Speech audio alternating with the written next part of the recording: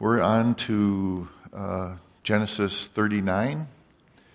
So I'm going to go ahead and read through it, and we'll come back and see what the Lord has for us and go from there. Now Joseph had been taken down to Egypt, and Potiphar, an officer of Pharaoh, a captain of the guard, an Egyptian, bought him from the Ishmaelites who had taken him down there. And the Lord was with Joseph, and he was a successful man, and he was in the house of his master, the Egyptian.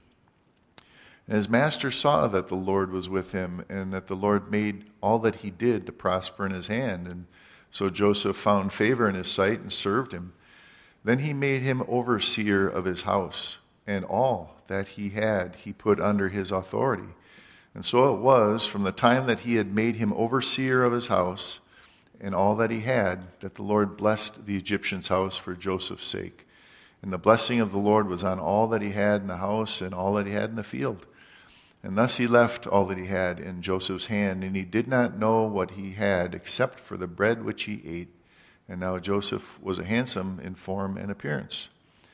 And in verse 7, and it came to pass after these things that his master's wife cast longing eyes on Joseph, and she said, "Lie with me." But he refused and said to his master's wife, "Look, my master does not know what is with me in the house, and he has committed all that he has to my hand. There is no one greater in this house than I, nor has he kept back anything from me but you, because you are his wife. How then can I do this great wickedness and sin against God?" And so it was, as she spoke to Joseph day by day, that he did not heed her to lie with her or to be with her. But it happened about this time when Joseph went into the house to do his work. None of the men were in the house inside, and she caught him by his garment, saying, "Lie with me." But he left his garment in her hand and fled and ran outside. And so it was, when she saw that he had left his garment in her hand and fled outside, that she called to the men of her house and spoke to them, saying, "See, he has brought us this Hebrew to mock us. He came in to me to lie with me, and I cried out with a loud voice. And it happened when he heard that, I lifted my voice and cried out, that he left his garment with me and fled and went outside.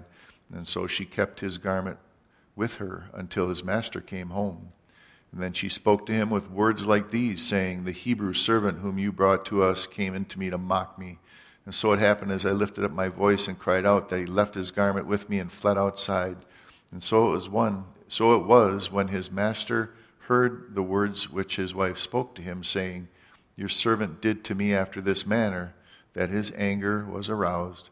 And then Joseph's master took him, put him in prison, a place where the king's prisoners are confined. And there he was in the prison. But the Lord was with Joseph and showed him mercy. And he gave him favor in the sight of the keeper of the prison. And the keeper of the prison committed to Joseph's hand all the prisoners who were in the prison. Whatever they did there, it was his doing.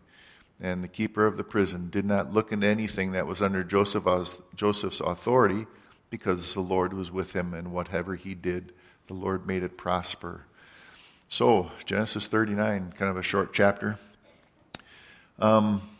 Potiphar was an officer of Pharaoh.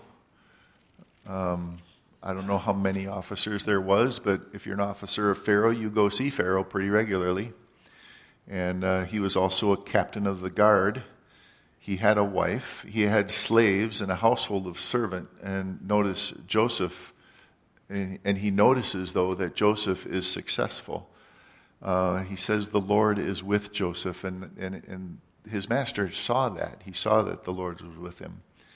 And we'll talk about that a little bit more at the end. But in verses 4 through 6, it says, Joseph found favor in Potiphar's sight. He made him overseer. He had given authority over all, not just little, but all. After seeing how the Lord had blessed him and prospered him, he gave him authority over all of it in his house.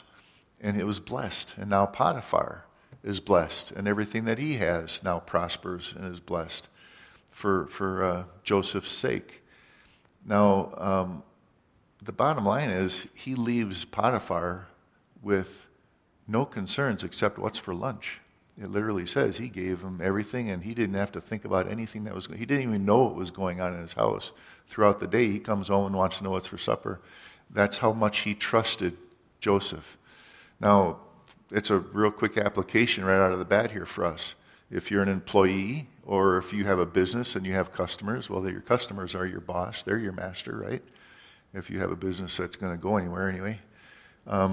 There's a lot here for that. People find out you're a Christian, and they see how you work. And if you serve them as unto the Lord, they begin to realize you're a good worker, and what you're doing is blessed. Well, it's blessed, first of all, because the Lord gives you the gifts and the talents he gave you, and he begins to prosper you. And your boss begins to see that. You're working for the Lord, though. You're working not for them necessarily, but as unto the Lord. Your employer takes notice, gives you more responsibility, but you're serving them as unto the Lord, not greedily trying to climb the corporate ladder and stepping on whoever you have to get up and pushing people out of the way. You're a servant. You're a Christian. You're serving and doing a good job, doing the best that you can, and as such, you become trusted. You become responsible, and you're given more responsibilities. Now, I don't know how things are these days necessarily, because there's all kinds of abuses out there, and there's all kinds of different dynamics in the workplace and all, but I think it still is true, and I think we'll be able to study that a little bit here, but the Lord will bless you as you're doing things unto him, as unto him, rather than trying to be seen, hurry up, look busy, here comes the boss type of attitude. And as soon as he's down the road, well, you sit down and take a break. Your goal as a servant is to relieve your master, your employer, or your customers of any concerns, so that, he can just, okay, everything's set here because I got, my guy working on it, and I can trust him because he's a believer and he acts like it. They recognize your walk. And, sometimes maybe even to the point like Potiphar where they can trust you. Your employer can trust you just about anywhere in his company, anywhere in his business, because he knows your character. He knows who you are and all.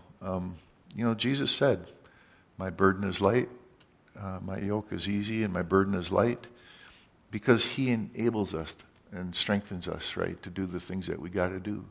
And it doesn't mean that we can be lazy and just, blow things off because the Lord said, hey, his burden's easy, his burden's light, I'm going to take it easy. Well, no, what he does is gives you the strength to get the job done and to be a faithful servant. If you want to go to 1 Peter chapter 2, we got such a good example in Joseph. And just one verse, let's do 11 and 12. Just as Peter's exhorting the church that he's writing to, he says, Beloved, I beg you as sojourners and pilgrims, abstain from fleshly lusts which war against the soul. But it says, having your conduct honorable among the Gentiles, that when they speak against you as evildoers, they may by your good works which they observe glorify God in the day of visitation.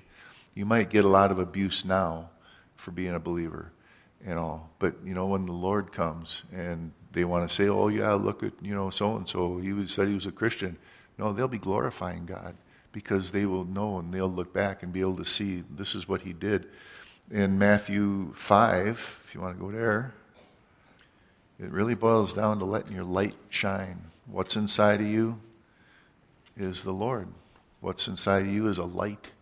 He said, don't put it under the bushel, let it shine. In verses 13 through 16, he talks about we are the salt of the earth. But if the salt loses its flavor, how shall it be seasoned? Is it then good for nothing but to be thrown out and trampled underfoot by men?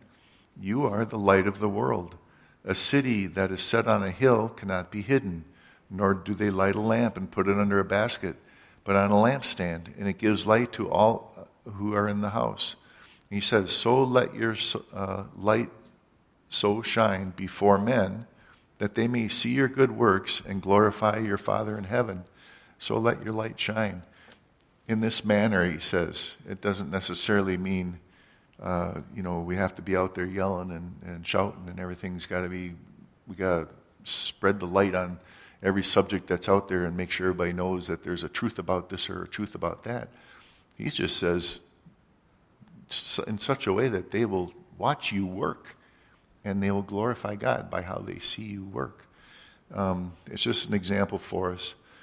So they can see God is with you because you say you're a Christian, yeah, but because you act like a Christian and you work like one, they see that God is with you, and just like God was with Joseph. Now Potiphar gave Joseph all of his possessions, gave him charge over all of his possessions. Like your employer could trust you in every part of his property, he knows you walk before God, and you would not bring any cause for any concern. Now, I know a brother actually at a time that way early on in our time here at Calvary, some years ago, he worked for a real well-known, famous family in the valley here and all. But he was just an employee, but he was a good servant. He was walking with the Lord. He was just a mild-mannered guy. He didn't barely say much of nothing, but he was given charge over big parts of this guy's business. He eventually became his own personal pilot for his own personal family and all. And all he ever wanted to do was serve as unto the Lord. That was his calling. That's what he was given the strength and the ability to do. And the Lord gave him responsibilities for it. And here this family trusted him and all. We have Jesus as our example. If you want to turn to Philippians 2, who humbled himself to become a servant in 2 verses 1 through 15. He's really our example. Therefore, if any consolation in Christ, if any comfort of love, if any fellowship of the Spirit, if any affection and mercy, will fulfill my joy by being like-minded, having the same love, being of one accord of mind. Those things are so important. But here he says, let nothing be done through selfish ambition. In other words, you're not trying to step on people to get ahead. Or conceited, in other words, thinking yourself more highly than you really ought to.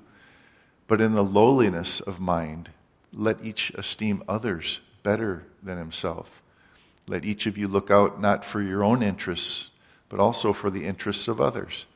Let this mind be in you, which is also in Christ Jesus, who being in the form of God, in other words, he was God, he did not consider it robbery to be equal with God.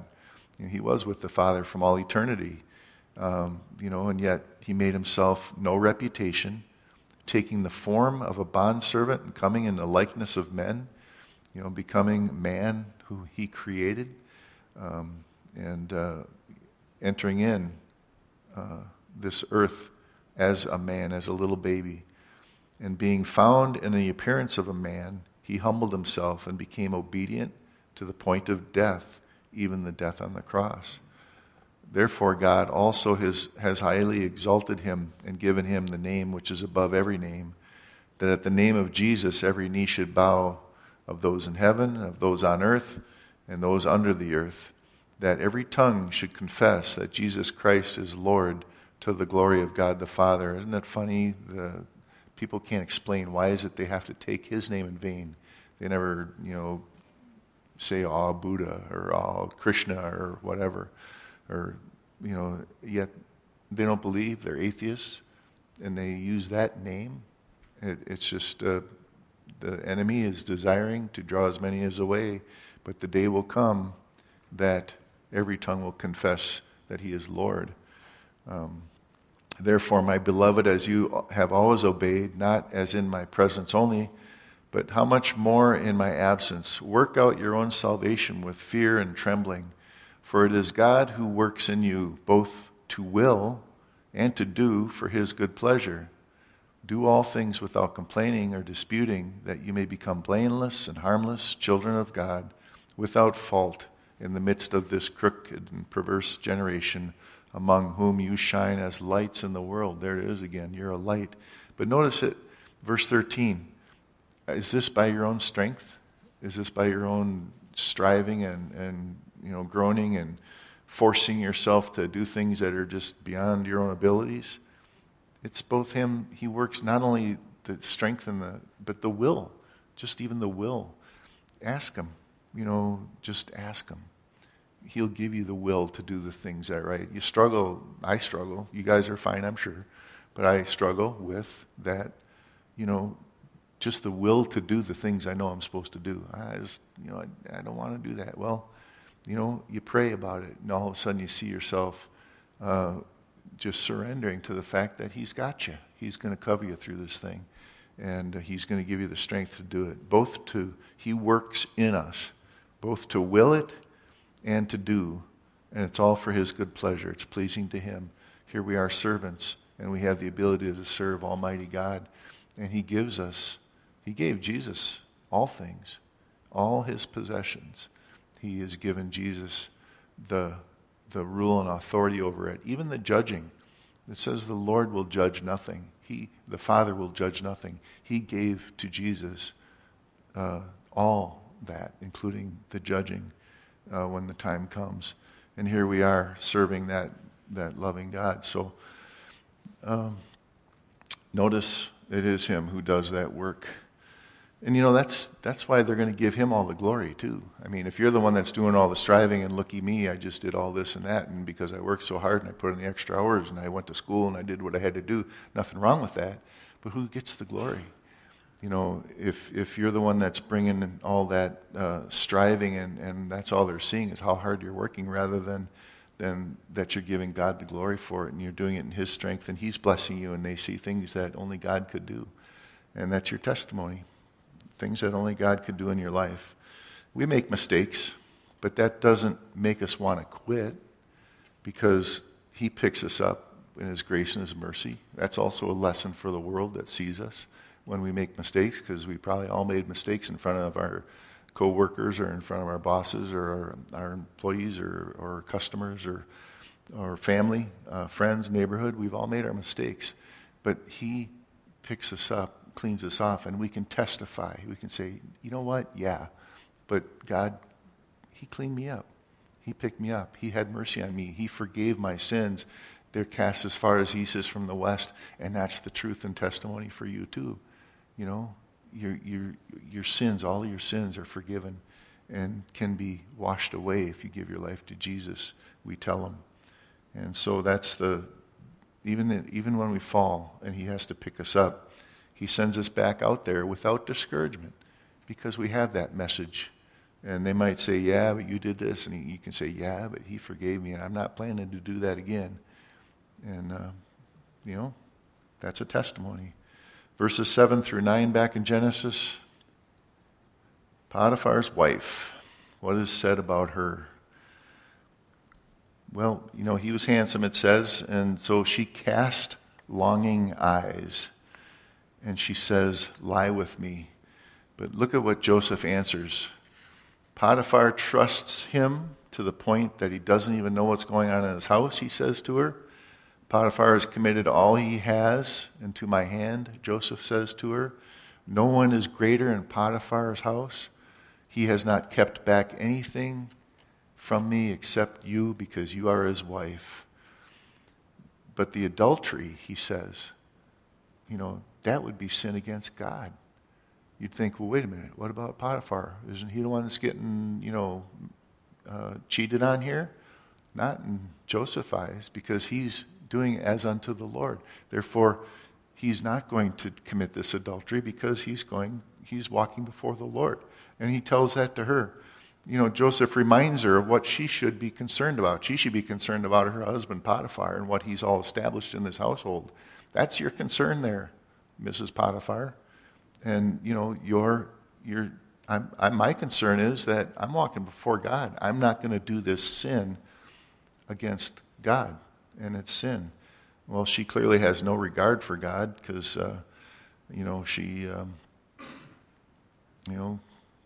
we'll see in verse 10 as we go, but, as unto the Lord, all that we do should be as unto the Lord. So much. We think of the most difficult things that we're given to do in scriptures, and just in marriage, or just in like we're talking about work here. We're talking about talking to people about the Lord, which is hard for most of us. Some have the gift of evangelism, and it takes courage, but it's difficult until we realize we're doing it as unto the Lord. We're not doing it to necessarily be liked or to have a response from somebody that we're talking to, other than to see what God's going to do in their lives.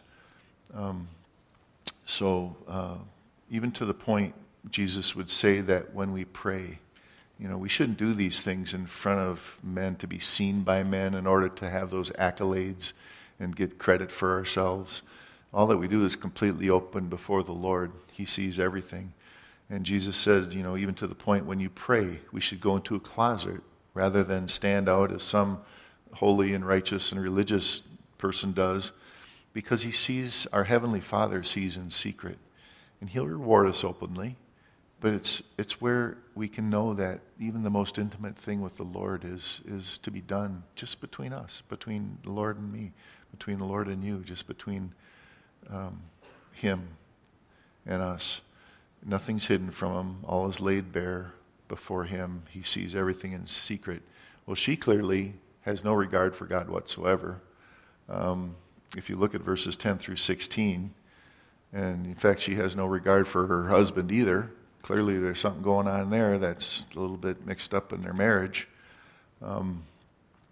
Verses 10 through 16, she spoke to him day by day. He didn't heed her. He didn't want to be around her, it says in verse 10. But it happened about this time. He took and went into the house just to do his work. He has to go there. He's doing his work and taking care of business. This time, there's none of the men in the house. And so she caught him by his garment and saying, "Lie with me." But he takes off and just, it's such a good response. And to have in your heart and mind that holy fear, if you will, that even that situation that gets too close to crossing that line, who cares how it looks? Get out of there. What does Paul say to Timothy? Flee youthful lusts. You don't want to stick around and explain yourself. You just want to get out of there. You're not going to try and witness to somebody who's trying to drag you into that situation. You're going to want to say, "Sorry, I'm out of here." The more you hang out, the more permission you're giving them to keep on going. And so, daily trying to catch Joseph in any weakness. She's blinded by her own wickedness. Verse 6 says, casting longing eyes. And what that basically means in the King James, I don't think the word longing is there. It just says casts eyes. But what it means is would not stop looking. She just couldn't scrape from her face that she wanted Joseph. And there's nothing nothing's going to stop her. She's already unfaithful to her husband at that point. Here she is looking and waiting for an opportunity. And she wants to take Joseph with her now. And that's what is known as that pernicious wickedness. It's not enough to just sin. You got to drag people with you. And like the Sodomites, when they were groping at Lot's door, so blinded, even they get blinded and they still wander around trying to find their way, completely given over to that. And she won't take no for an answer. And he would not heed her, didn't even want to be around her like we saw in verse 10. And then she makes her move, only this time he escapes, but he leaves behind his robe. She has evidence. In verses 17 through 20, now she goes and waits for, tells all the men that are there. And it's funny how she's starting to blame Potiphar for even bringing this guy around. So she realizes that, Joseph knows the truth. And but she's wanting to, make Potiphar feel a little bit of this responsibility for what happened, for even allowing him to have such a role in their house. And so she spoke words like these, seems to accuse Potiphar even, "You brought this Hebrew to us. Your servant did this to me." And these are false accusations, plain and simple. How did Joseph handle it? Well, he was silent because he knows what his behavior is and was. And he knows that God knows what his behavior is and was.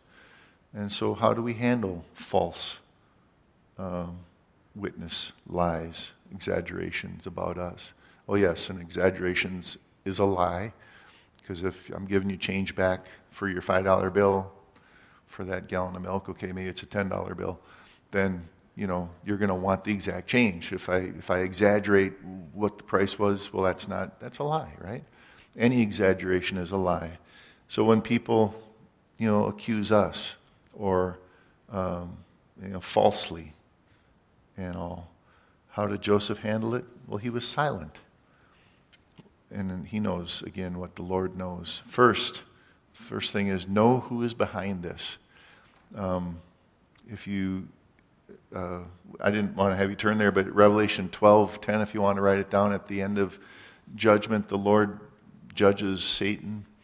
And, he calls him by exactly what he is. He's that deceiver. He's that accuser of the brethren. When false accusations are being thrown out there, or exaggerations, or things, lies, it's the devil who's behind all that. Therefore, the person bringing these things against you is just a tool of Satan, these false accusations.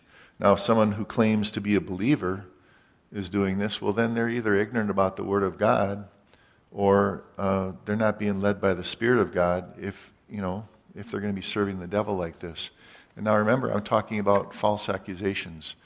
If a brother sees a brother in sin, go to that brother. We often see immaturity. Just anybody who knows me, there's times when I have to have some witty remark, and it usually ends up being just not edifying. I don't know how to explain it any better, but there's times when there's immaturity, and we all are in a family of believers, and some of them are brand new believers, and they're growing and learning and all, and some of us have been around a while, and we still make our mistakes. But open sin, walking in sin, and you see a brother, go to him. We don't often really see that, to be honest. Somebody who's walking in it, somebody who's just living in complete sin and is hanging out here, wants to be known as a believer and wants to have fellowship and everything with us. But you know what? I think the Lord sees to it that more than one person sees that. You don't have to necessarily go start gossiping around and telling everybody. All you need to do is go to him. And, if he doesn't want to hear you, then maybe go to the elders in the church, and maybe they've heard from another person that they heard about this same thing. Well, then there's your 2 or 3 witnesses, right?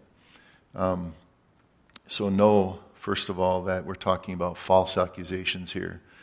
And, Jesus built that in to the word. He says, let everything be established with 2 or 3 witnesses. If there's an accusation against a brother, don't even entertain it if somebody's telling you, unless there's another witness that's involved with it. But these false accusations, these lies, I just looked up a few Proverbs. Proverbs 6:19, it goes with that list of 6 things we talked about last week. A false witness, 6 things that the Lord hates. And verse 19 is a false witness that speaks lies, and he that sows discord among the brethren. The Lord hates that. Proverbs 12:17, he that speaks truth shows forth righteousness, but a false witness shows forth deceit. Proverbs 14:5, a faithful witness will not lie, but a false witness will utter lies. Proverbs 19:5, a false witness shall not be unpunished, and he that speaks lies shall not escape. So give it time. Proverbs 19:9, a false witness shall not be unpunished. He that speaks lies shall perish. That was a rerun. Verse 21:28, a false witness shall perish, but the man that heareth speaks constantly.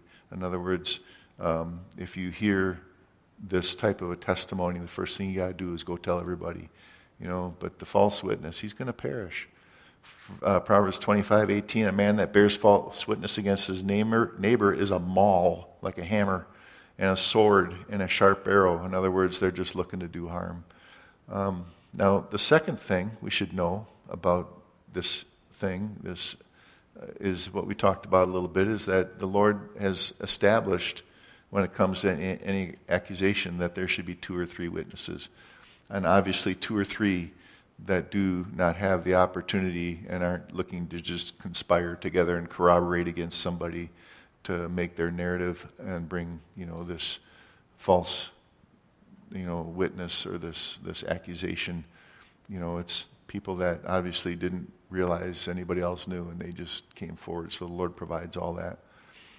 But, we're talking about accusations tonight with Potiphar's wife, and so we gotta chew on the subject a little bit. Thirdly, look how Joseph remained silent and did not defend himself. Look at Mark chapter 15. And at the end of the study tonight, there's something I could have started when we were in chapter 37 with Joseph. And I neglected to do that, but when we get to the end of the study, we're going to look at all the parallels between Joseph and our Lord, the life of Joseph. But Mark 15, 1 through 9, immediately in the morning, the chief priest held a consultation with the elders and the scribes and the whole council, and they bound Jesus and led him away and delivered him to Pilate.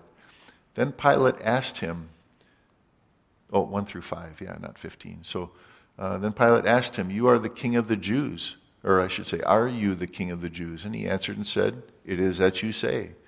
He's not going to hold his silence then, because he's asking him who he is. And he is indeed the king of the Jews. And the chief priests accused him of many things, but he answered nothing. Then Pilate asked him again, saying, "Do you answer nothing? See how many things they testify against you?" But Jesus still answered nothing. And notice, Pilate marveled. He had to answer that he was king of the Jews, but the rest, he was silent. And he also said, Jesus said that the servant is not above his master. The time's going to be coming, I think, if it hasn't already for all of us, or any of us, that these things are going to happen. Jesus said that if we're going to follow him, if we're going to live godly lives, there will be persecution. You already probably know it just by repenting from your sins, and all your friends are going, "What are you doing? Do I got to do that now? Get out of my life. Leave me alone. I'm not going to be around you. You're being holier than thou." You begin to suffer persecution. But it's getting more and more so. Now you want to tell people in society what's right and what's wrong, what's sin and what's not. You can go down to the farm market on a Saturday morning and you'll see the Planned Parenthood pastor that goes down there who's a clergy for abortion. What are you going to say to that guy, And when you do, be ready for persecution. And he's ready with all the answers. He heard it all before. He didn't want to talk on the points of the Lord. He wants to talk on the society and what's right and whose rights are what and all of that. And so if you're going to do it, be ready, I would say, but also be ready for persecution. And that's going to come. It's not far away where we already see it, just people who are even in politics and they're trying to do things the right way are being, threatened. They're having protesters show up outside their houses, and people are getting shot at. Witnesses are being, disappearing in things that are going to come out and tell the truth. And so expect persecution if you're going to live a godly life, is what he says. But the servant is not above the master. When it comes even to false accusations, they accused him. They're going to accuse you. In other words, when we refuse to compromise, like Joseph refused to compromise with Potiphar's wife, and when they try to bring us into sin like that, and we have to say, well, I'm not going to sin against God. Then it's going to be, persecution, but it's going to be a blessing, because we're going to now know that we are suffering as Jesus suffered. We're being persecuted as he was persecuted. The disciples, when they would get stoned and thrown out of town and thrown in prison, they would sing hymns rejoicing, knowing that they are suffering the way that Jesus suffered. And it is it's not a feather in your cap, but it's a joy to know that we have great reward with the Lord, because when he comes, and we'll be like him, and he'll bring with him his rewards for all that we endured and all that we did for him. It's for his name's sake that we get persecuted and many times accused falsely. Well, Potiphar is angry. He sends Joseph to jail. Potiphar, the name means belonging to the sun, for what it's worth. But he's an officer of Pharaoh. Now, what that means is when you're the captain of the guard, or if you're the main guy, you are an executioner. And you oversee those that are executioners because you're the captain of the guard. If somebody messes with Pharaoh, you take him out, you throw him in prison, and the Pharaoh says, well, you're the one that's going to make sure that gets done. So here's Potiphar. He is an officer. He sees Pharaoh's face on a regular basis, and he comes home, and his wife is screaming because you went and, according to her, you attempted to rape her. And so here she is holding your jacket. Well, he gets angry. And, he could have just as quick just lopped off his head right then and there and all. But I think Potiphar, she's accusing him of bringing him in there in the first place. She's already unfaithful to him by going after Joseph in the first place. He's probably not altogether ignorant of what type of gal this is. And so he doesn't kill him. A little bit of favor still being shown. He sends him off to prison. He could have had him executed on the spot, but it sure seems like their marriage was a little off, and if he knew her at all, maybe he's not even certain any of what she's saying is true, But, she was even accusing him, right, for bringing Joseph around. It's funny how such a passionate desire that she had, just like that, turns into a murderous hatred, just like that. Now she wants, get him out of here. She's accusing him, and to her husband that she knows could take care of business if he had to. But again, Potiphar still grants Joseph favor, and rather than killing him, just sends him to prison. Now, so Joseph goes from the highest position in a house of an officer of Pharaoh, so he's probably one of the top 100 most important people in all of Egypt, and so he goes from there to prison, from the highest part of this household right to a jail cell. That's how fast things can change and go from the nicest of situations to the worst of situations. But in verse 21 through 23, in Genesis 39, he takes him, throws him in jail where all the king's prisoners are confined. So it's not even just a dungeon or the worst of it, but he puts him in a little nicer area of prison, if you can imagine. And the Lord was with Joseph still. In verse 21, shows him mercy and gave him favor in the sight of the keeper of the prison. And here now the keeper of the prison doesn't have to give a thought about anything that goes on in the prison. Joseph's handling everything. All he needs to do is figure out what's for supper, just like Potiphar. And that's the favor. That's the responsibilities that were given to Joseph and put under his authority because the Lord was with him. Because whatever he did, the Lord made it to prosper, it says. Given all authority so that keeper, once again, has no worries. The whole reason he serves is to take away all the worries of his boss. Now, God is with us, just like he was with Joseph. In fact, the Holy Spirit dwells inside of us. In fact, he will never leave us nor forsake us. God is with us. And, even though he's not against us, even though sometimes it may seem in this life that God is against us. But again, we talked about in this world, we'll have tribulations, but be of good cheer in tribulations because he's overcome the world. If you want to turn one last place to Romans 8, and you're probably mostly familiar with this. If you're not, it's a great passage. If you're struggling, if you're in the middle of trials, tribulations, and you're trying and you're crying out to the Lord, and you haven't marked this chapter in your Bible, please do. Because this is one of the most comforting, the most reassuring, the most encouraging passages in Scripture for a believer who's trusting the Lord.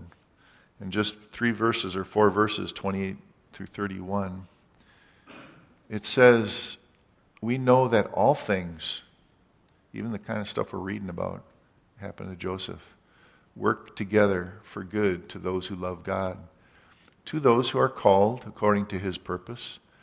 For whom he foreknew, he also predestined to be conformed into the image of his Son, that he might be the firstborn among many brethren. Moreover, whom he predestined, these things he also called. Whom he called, these he also justified. Whom he justified, these he also glorified. And what then shall we say to these things? If God is for us, who can be against us? If God is with us. You know, in 1 John, we've been there many times. 1 John chapter 1 is such another rich chapter for us. Verse 3, it says, we are in fellowship with God. God is with us. God is in us. And we are in fellowship with God and his Son, Jesus Christ. Now, the life of Joseph, and on the table in the welcome hall or welcome center there, I put a bunch of these out there. You'll see them out there. They got a little green. You'll recognize them when you see them on the table. But it is a phenomenon of amazing detail in Scripture that the life of Joseph parallels. And like I said, I missed this, or I neglected to do this back in chapter 37. But just starting in chapter 37, the parallels. Joseph was a shepherd in 37:2. Jesus is the good shepherd, John 10:11. Joseph was the beloved of his father, 37:3, and Jesus is the beloved of the Father, Matthew 3:17. Lived with his father in honor before going down to Egypt. Well, Jesus lived with God before coming to earth, John 1. Joseph was hated by his brothers because, first of all, Jacob's special love for him, and because of his words. Remember in 37:4, 5, and 8? Jesus was hated by his brothers, John 15, Luke, because, God's love for him. He called God his Father. I and the Father are one. And then also he's hated for his words. Jesus was in John 7 and 7, 8. And the fifth one they have here is Jesus foretold of his future sovereignty. Joseph foretold of his future sovereignty in 37. And Jesus did the same when he talked about coming back in glory. And Joseph was sent by his father to his brothers to see about their welfare. And Jesus was sent to the lost sheep of Israel by his father and to save the world in John 4 and John 3. Now in verses, Joseph's brothers plotted against him. His brothers plotted to kill Joseph in 37:18 through 20. The Jews also plotted to kill Christ, Matthew 12, 14, and 26. Joseph's brothers did not believe his dreams, and Jesus' brethren did not believe his words. Joseph's brothers teased Joseph, the dreamer, called him master of dreams. Jews teased Jesus by Jews teased Jesus driving out demons by Beelzebub. In other words, when they called him, that he drove them out by demons, and that's when the Lord went into talking about don't blaspheme the Holy Spirit, who was the one who actually had done that. And now the next one is Reuben had a plan to save Joseph. Well, Pilate had a plan to offer Barabbas instead. Joseph was stripped of his coat. Jesus was stripped of his coat, covered with a scarlet robe. Now, Joseph, they don't mention this one, but, he had a coat of many colors. It was special and all. And Jesus, his gown was without seam. Remember, instead of tearing it up and throwing it away, the soldiers gambled for it because it was worth something. His brothers, while eating, intended to slay Joseph. The Jews, while eating Passover feast, desired that Jesus be killed. Joseph was sold into Egypt at the proposal of Judah. Jesus was betrayed and handed over to the Jews by Judas, both for a bunch of silver. It was 20 pieces by Judah and 30 pieces by Judas. Might have been inflation, I don't know. Joseph was taken out of the pit alive in his body. Jesus raised from the tomb and with his new body, 1 Corinthians 15. Joseph was sold for a price of redemption. And Jesus was sold 30 pieces of silver, which was the price of a slave. Joseph's blood was sprinkled on that coat, that multicolored coat, and that was presented to his father. Jesus, our scapegoat, and his blood was presented to the Father as a sin offering for our sins. And now in chapter 39, Joseph became a servant. Jesus became a servant. Joseph was a prosperous servant. Jesus also prosperous servant. Isaiah 52, 53 talk about that. Joseph's master was well pleased with him. The Heavenly Father was well pleased with what Jesus did. And then the temptation. Joseph was sorely tempted by Potiphar's wife and did not sin. Jesus was tempted and did not sin. Matthew 4 and Hebrews 2 and 4. Joseph was falsely accused. Well, Jesus, we read that, was falsely accused as well. And Joseph attempted no defense. He was silent. Jesus gave no defense at his trials. And Joseph was cast into prison, though he was innocent. Jesus was sentenced to death through Pilate, though Pilate found no fault in him, even though he was innocent. Joseph was jailed with prisoners. Jesus was crucified with a criminal on each side of him. Joseph won the respect of the chief jailer, and Jesus won the respect of that Roman centurion that was standing outside the cross. Remember, he says, "Truly, this is the Son of God." Well, that's just chapter 39, and there's more. I'll let you get them on your way out at the table there, and you can have them, keep them. There's more in chapter 40. There's a total of 60 that they put together in this, and we just went through 25 of them. But it is a phenomenon of amazing detail. What did Jesus say about the Bible? He says, the volume of the book speaks of me, testifies. All things will be fulfilled to the dotting of the I and the jotting of the T. Every little crossing of the T. So he'll bring it to pass, everything. And we talked about it, a couple weeks ago. Even Israel came back in the land. It took 1900 years, and that prophecy was there the whole time, and very few continued to believe it. Most people had to figure out an answer for themselves, but, being patient until the Lord brought it to pass, bringing Israel back in the land. Being patient to see what he's going to do and working in our lives. So, in that day that he's going to come for us, what a glorious day, right? Well, let's pray. Father, we do... words fall short, and, sometimes it just seems that we'd have nothing to say that's going to match anything that you do. And what could we say, Lord, except thank you? And we're just so grateful that you've chosen us and called us to be here and to be in your body of believers. And in this world, that throughout the world, there are so many who've called on you, and they're our brothers and our sisters. And so many of them are suffering great persecution. So many of them are in the midst of wars going on right now and losing their lives and watching their loved ones lose their lives. Please keep us sober-minded about our lives here and keep us just in preparation mode for you to come for us, keeping us watching and waiting and keeping our lamps full and being lights in this world. We just ask that you'd continue to work all these things in us, because as soon as we get to see you, Lord, we'll just know how everything else we seem to be worried about was really a waste of time. We just want to look to you and look for your coming, Lord, in Jesus' name. Amen.